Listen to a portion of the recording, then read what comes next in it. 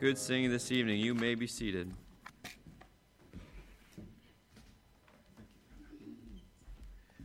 Good evening.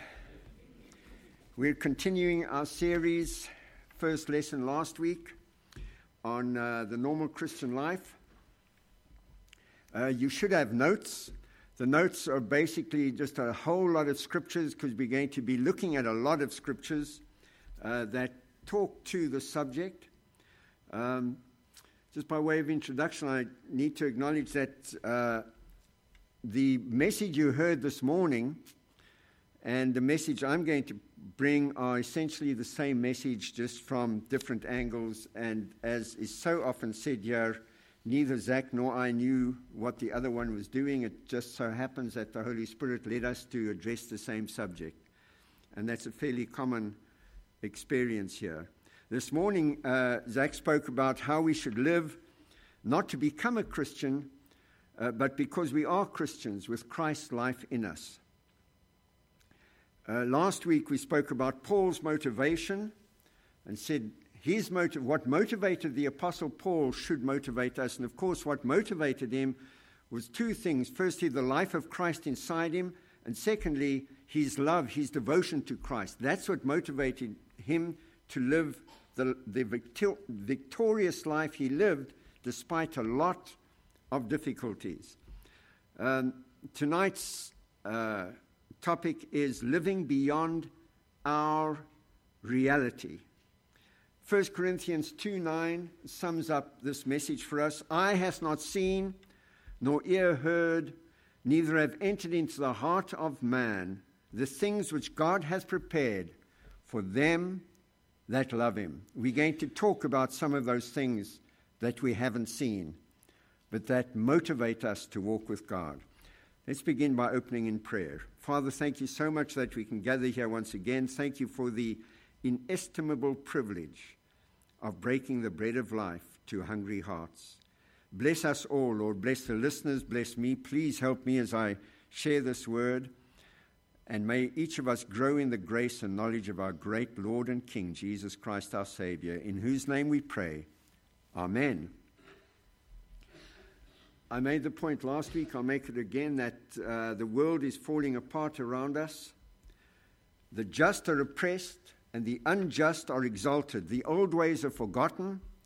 The old paths are full of weeds, and broad, swift highways are leading multitudes to destruction. All of this is prophesied in the Bible, by the way. The extent of wisdom in our once wise and honorable leaders is to plead ignorance about what makes a woman a woman. Who knew that that day would come in America? It's as if the world has fallen through Alice in Wonderland's looking glass, where everything is backward and unreal. Amidst such chaos, the question each of us has to face is, what is your reality? What is real to you in the midst of this chaos? What motivates you? What inspires you? What challenges you? What discourages you? What defeats you? What do you run from? What do you run towards?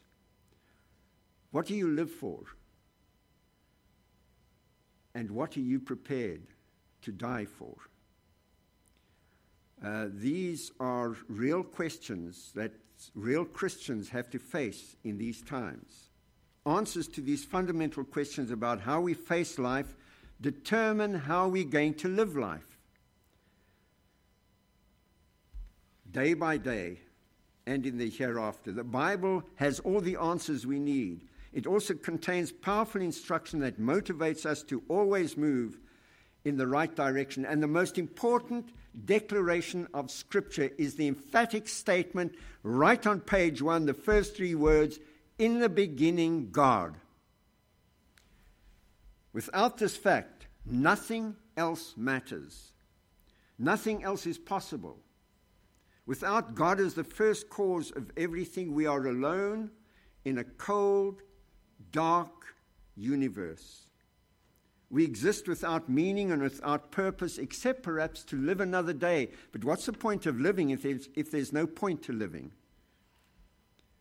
What does it matter if we live or die, if we don't know why we live? And when we are done with living, there's nothing. What's the point of that?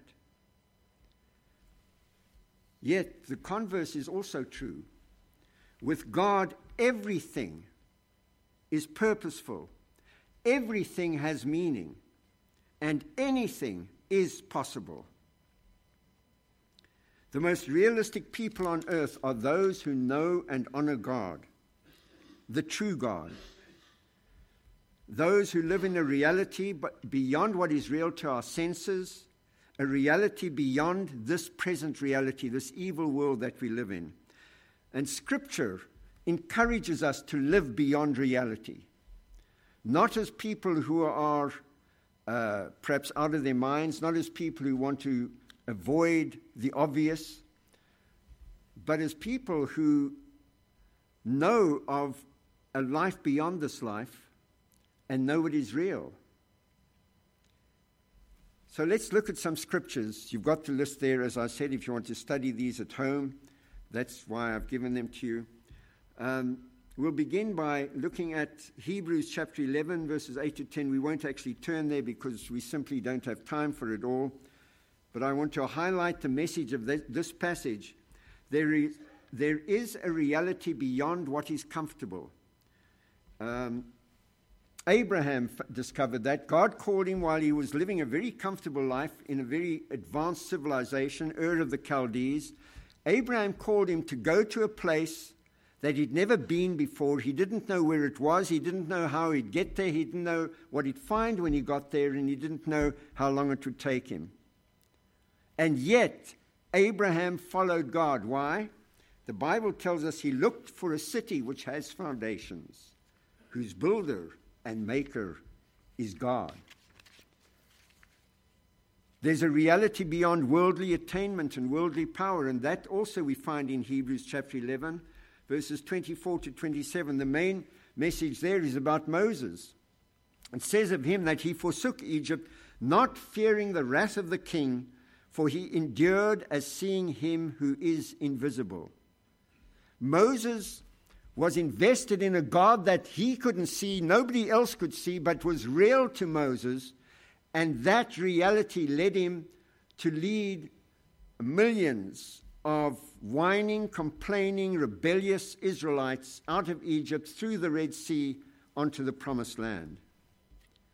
There's also a reality beyond impossible challenges. The wonderful story of Gideon's 300. And you'll find that in Judges chapter 6 and 7. You know the story. Gideon faces off against an army of over 100,000 trained soldiers with 300 men. Not only did he have this pitifully small number, they had all the wrong weapons. They had a trumpet in one hand and an earthenware jar with a candle in it in the other. What a ridiculous, pathetic attack. This 300 planned against 100,000. And yet they won a glorious victory. That was real, because their God was real. And when they obeyed him, the victory was won. And so for each one of us, that story is in there to remind us, if you've got an impossible challenge in your life, it's not impossible to God if you'll just trust him, look to him, walk with him. Then we come to David. In David's life, there was a reality beyond desperate personal failure. David's story is well known to us. As the king of Israel, God's anointed, he committed both adultery and the worst kind of murder, premeditated murder, to get rid of the husband of the woman he had seduced. Two of the worst sins imaginable.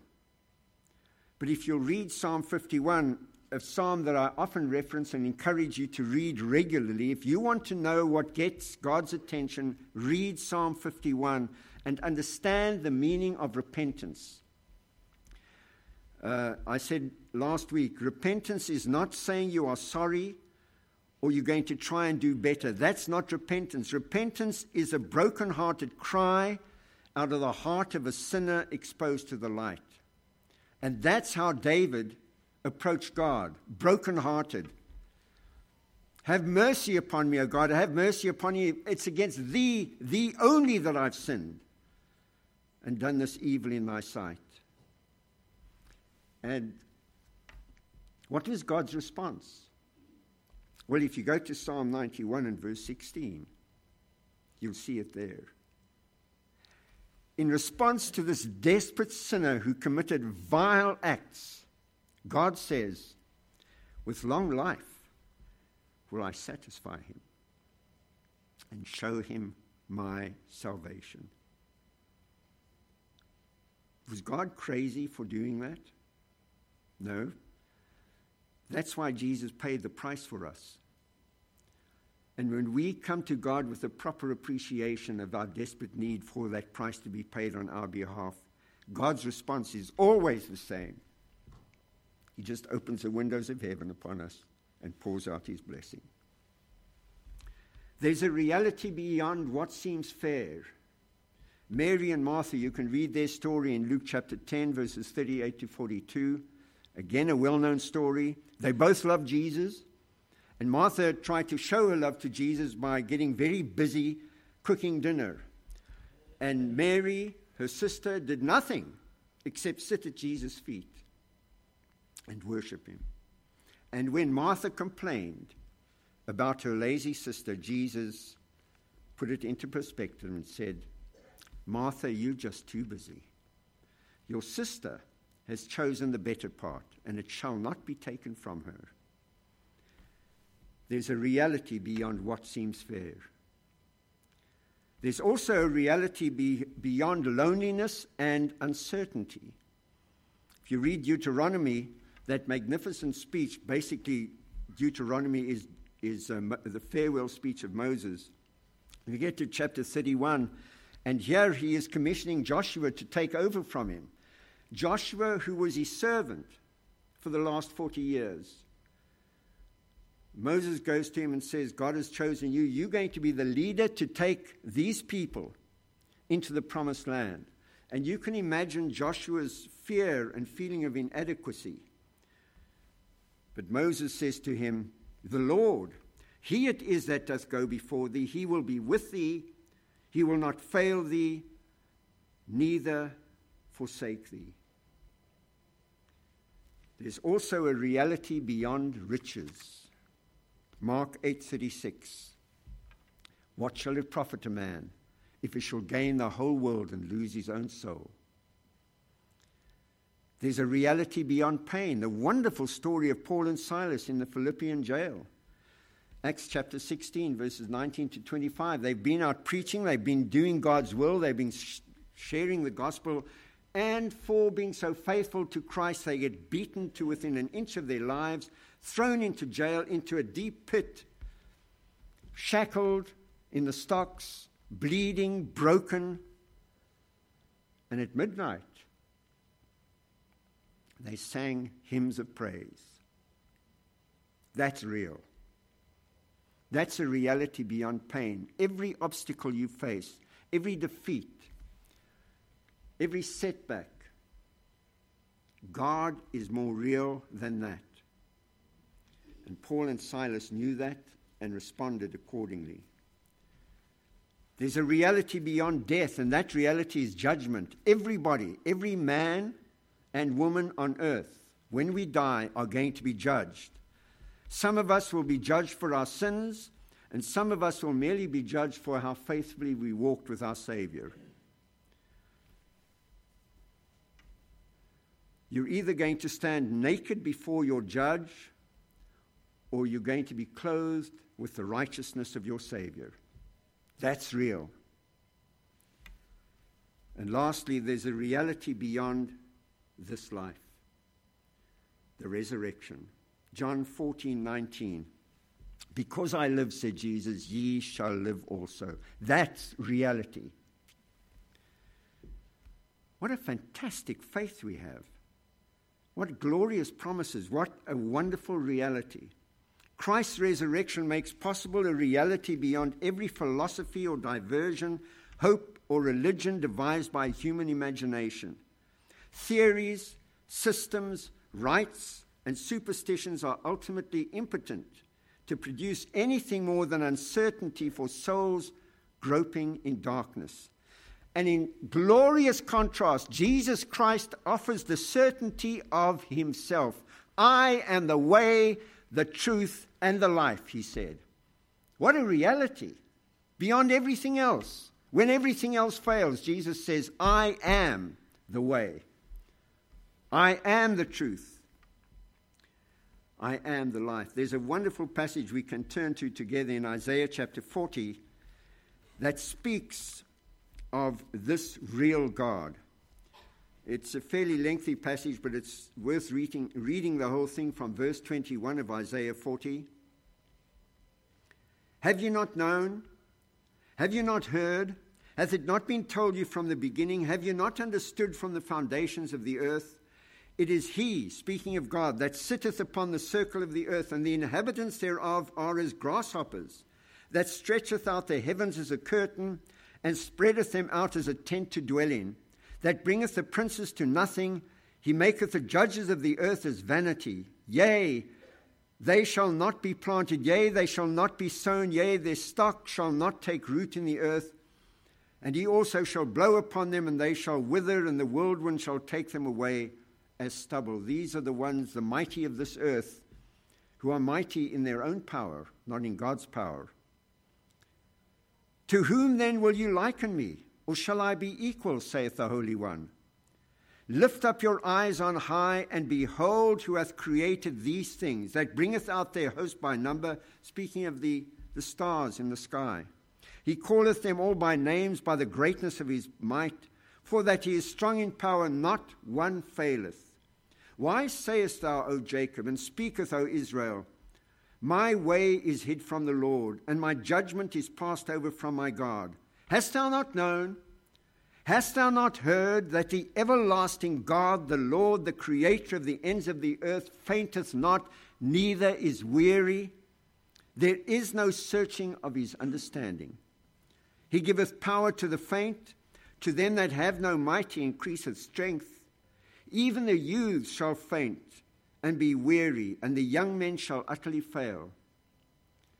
But they that wait upon the Lord shall renew their strength. They shall mount up with wings as eagles. They shall run and not be weary. They shall walk and not faint. My friends, that is reality. Whatever happens in this life, whatever fate befalls us, whatever the devil conjures up to try and resist us, the reality is this God we've just read about, the one seated in the heavens, the one who is all-powerful. And he says, just rest in me and I'll take care of everything. So let's take a moment to look at the paradox of Christian reality. This world is not our home. It will always be a secondary reality to those who have been enlightened and have tasted of the heavenly gift and been made partakers of the Holy Spirit and have tasted the good word of God and the powers of the world to come. And you can read that in Hebrews chapter 6, verses 4 and 5. We cannot measure that new world by earthly experience, the world beyond the veil. We can only know it by the inner light received from God at our salvation, and by the word of God that teaches us to look beyond the obvious to what is real in God. And at this time in world history, more than at any other time, I believe, we need to get into the habit of looking beyond the obvious and be sure that our focus is in this book and the promises of this book and the reality of the life within us. If you're a child of God, you have the witness in your spirit. You belong to him. That's the only reality you need to care about. And we can only know it by spending time in God's presence and by regular fellowship with God's people. Coming together as we do here, sharing our faith, sharing our delight in walking with God, sharing our experiences, sharing our burdens. Scripture affirms how different we are in Christ and how different that heavenly word is by providing examples of the paradoxes arising from our life here, while simultaneously seated in heavenly places in Christ Jesus. Chapter 5 of Revelation introduces us to a wonderful paradox. As John stands before the throne, weeping because no man in heaven or on earth is worthy to open the seals of the book. And an angel tells him, don't cry, don't weep. The Lion of the tribe of Judah is worthy. And John turns to see this magnificent, powerful, majestic lion. And there is a lamb. That's a paradox. Glorious paradox. In him, we are strong when we are weak. In him, we are rich when we are poor. Blessed are the poor in spirit, for theirs is the kingdom of heaven. In him, slavery is freedom. According to 1 Peter 2:16, he tells us that we are those who are as free, should not use our liberty for a cloak of maliciousness or evil deeds. Because you've been set free, don't use that freedom to go and sin.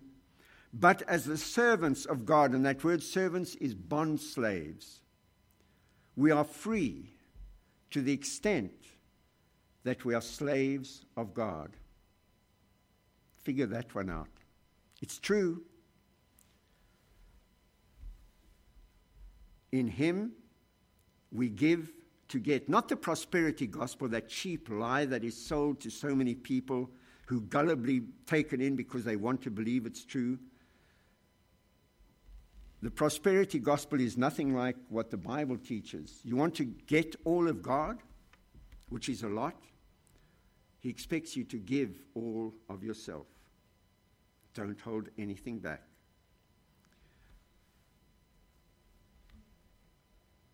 In him, we bow low to soar high. 1 Peter 5:6. Humble yourselves, therefore, under the mighty hand of God, that he may exalt you in due time.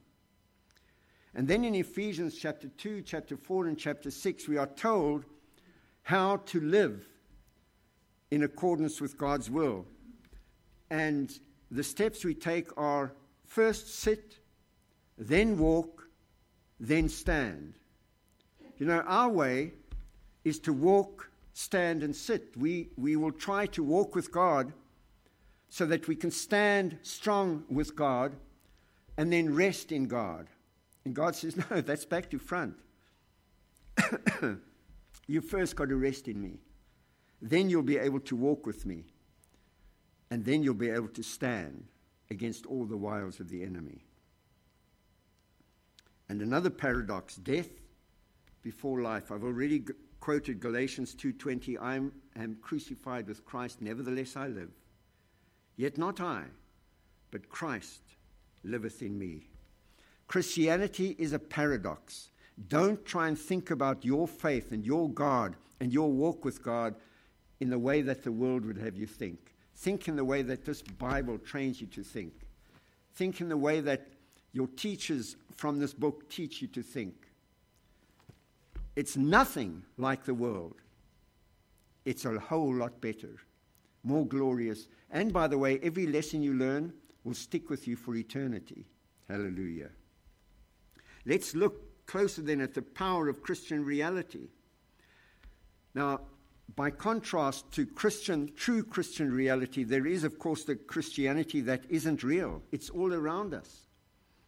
In empty buildings with tall spires, in empty sermons from empty vessels, in empty promises of fake prosperity and shallow happiness, in empty versions of love and peace. It is a Christianity that does not know the Bible and doesn't believe the parts of the Bible it does know. Real Christianity knows from experience. You've got to walk with God in order to begin to know God. You've got to eat the bread of life in order to grow in the knowledge of God. You've got to fellowship with each other. You've got to sit under the Word of God in order to know God and to grow in God. We know from experience that the Bible is true, that its words are living and powerful, that the Savior whose light shines out of every page is alive and close enough for any hungry soul to reach out and touch.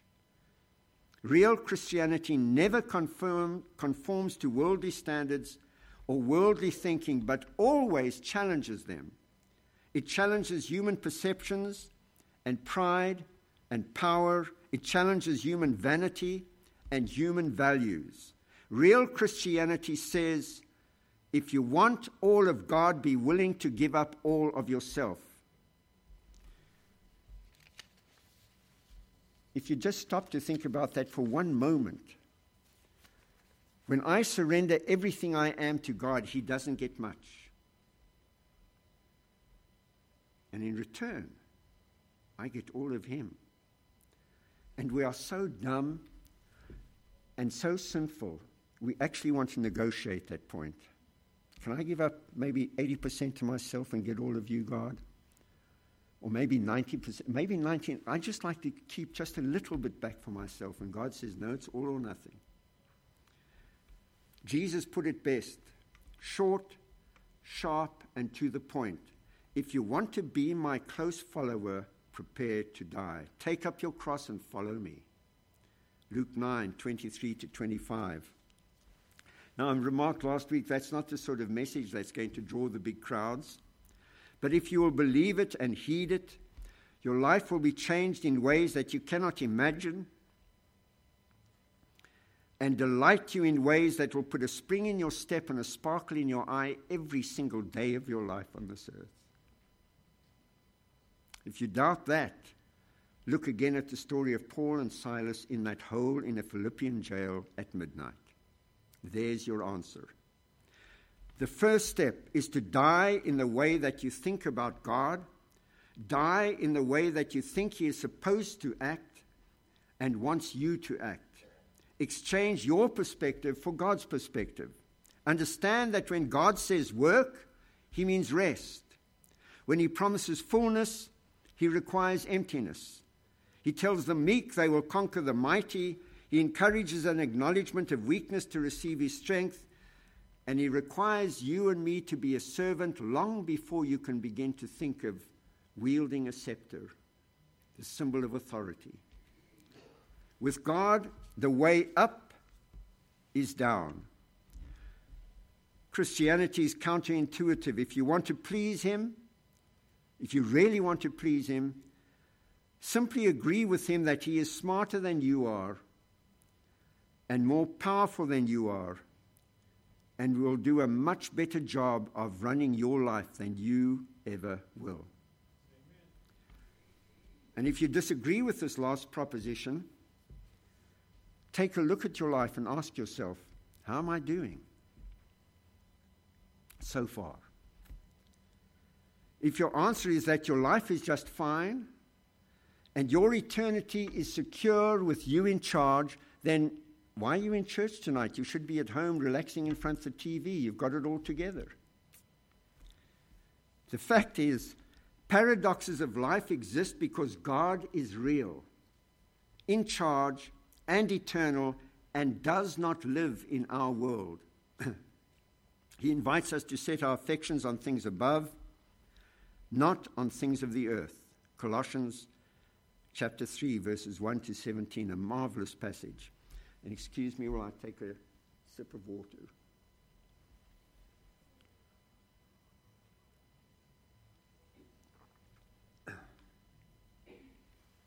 So, what is your reality? Again, what motivates you? What do you run from? What do you run towards? What is it you're living for? And what is it that you're willing to die for? These are questions we should be asking ourselves. And then we should live according to the answers we find from God's Word. The correct answer to all these questions flows from the correct answer to one all-important question: what is the meaning of life? And the answer to that question is very simple. The meaning of life is to know God. Period. That's it. That's the meaning of life. Know Him. The Apostle Peter urges us to grow in grace and in the knowledge of our Lord and Savior Jesus Christ. 2 Peter 3:18.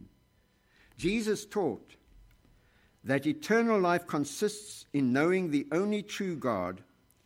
John 17:3. And Jeremiah declared the glory of knowing God. Let's look at that. Jeremiah chapter 9, verse 23 and 24. Thus saith the Lord, let not the wise man glory in his wisdom, neither let the mighty man glory in his might, let not the rich man glory in his riches, but let him that glorieth glory in this, that he understandeth and knoweth me, that I am the Lord, which exercise loving kindness, judgment, and righteousness in the earth. For in these things I delight, saith the Lord. If He is your hope of glory tonight, you are well placed to encounter whatever comes in these uncertain times. So let's, in closing, rehearse what we need to do to know God, the steps to knowing God. Knowing God is to know the eternal life that is so much more than our life. We begin to know God first by faith and then by experience. We must believe before we can see. And so by faith, Hebrews 11:6 tells us, he that cometh to God must believe that He is, and that He is a rewarder of them that diligently seek Him. By faith in His word. The word of God is quick and powerful and sharper than any two-edged sword, piercing even to the dividing asunder of soul and spirit, of the joints and marrow, and is a discerner of the thoughts and intents of the heart. Hebrews 4:12. In His word and then by His word. The words that I speak to you, they are spirit and they are life. Jesus, recorded in John 6:63. There is life in this book. There is life in the words of Jesus. If you're ever down in the dumps, just go and read John 13 through 17 a dozen times, and I promise you, you'll feel a whole lot better, because that's Jesus talking directly to us. How do we get to know God? In His body. 1 Corinthians 12, verses 12 and 27. As the body is one and hath many members, and all the members of that body, being many, are one body, so also is Christ. And ye are the body of Christ. You may not feel like it, you may not even look like it.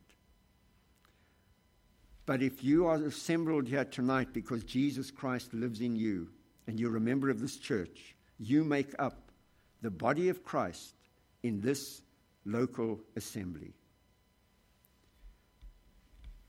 And we get to know God by His body as we gather together. The head, even Christ, this is Ephesians 4:15 to 16, from whom the whole body fitly joined together and compacted or held soundly together by that which every joint supplieth, according to the effectual working in the measure of every part, or as each one does his or her part, making increase of the body unto the edifying of itself in love.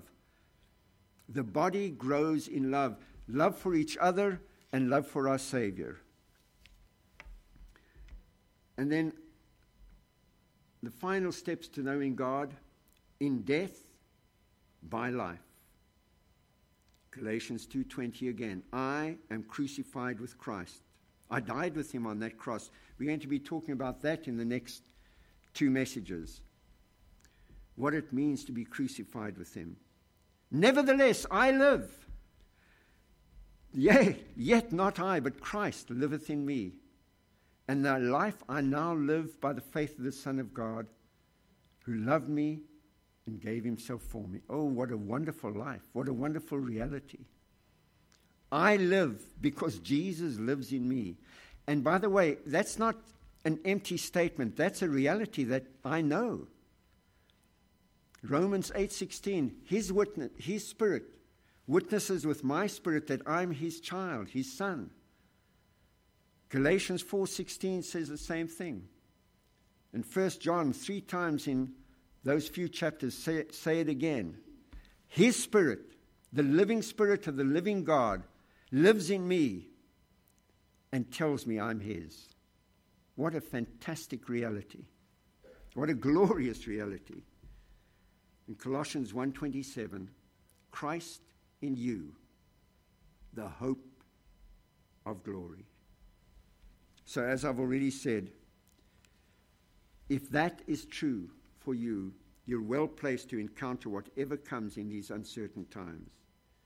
There is no darkness or uncertainty in our wonderful Savior, only light and more light. And that is our reality. Amen. Father,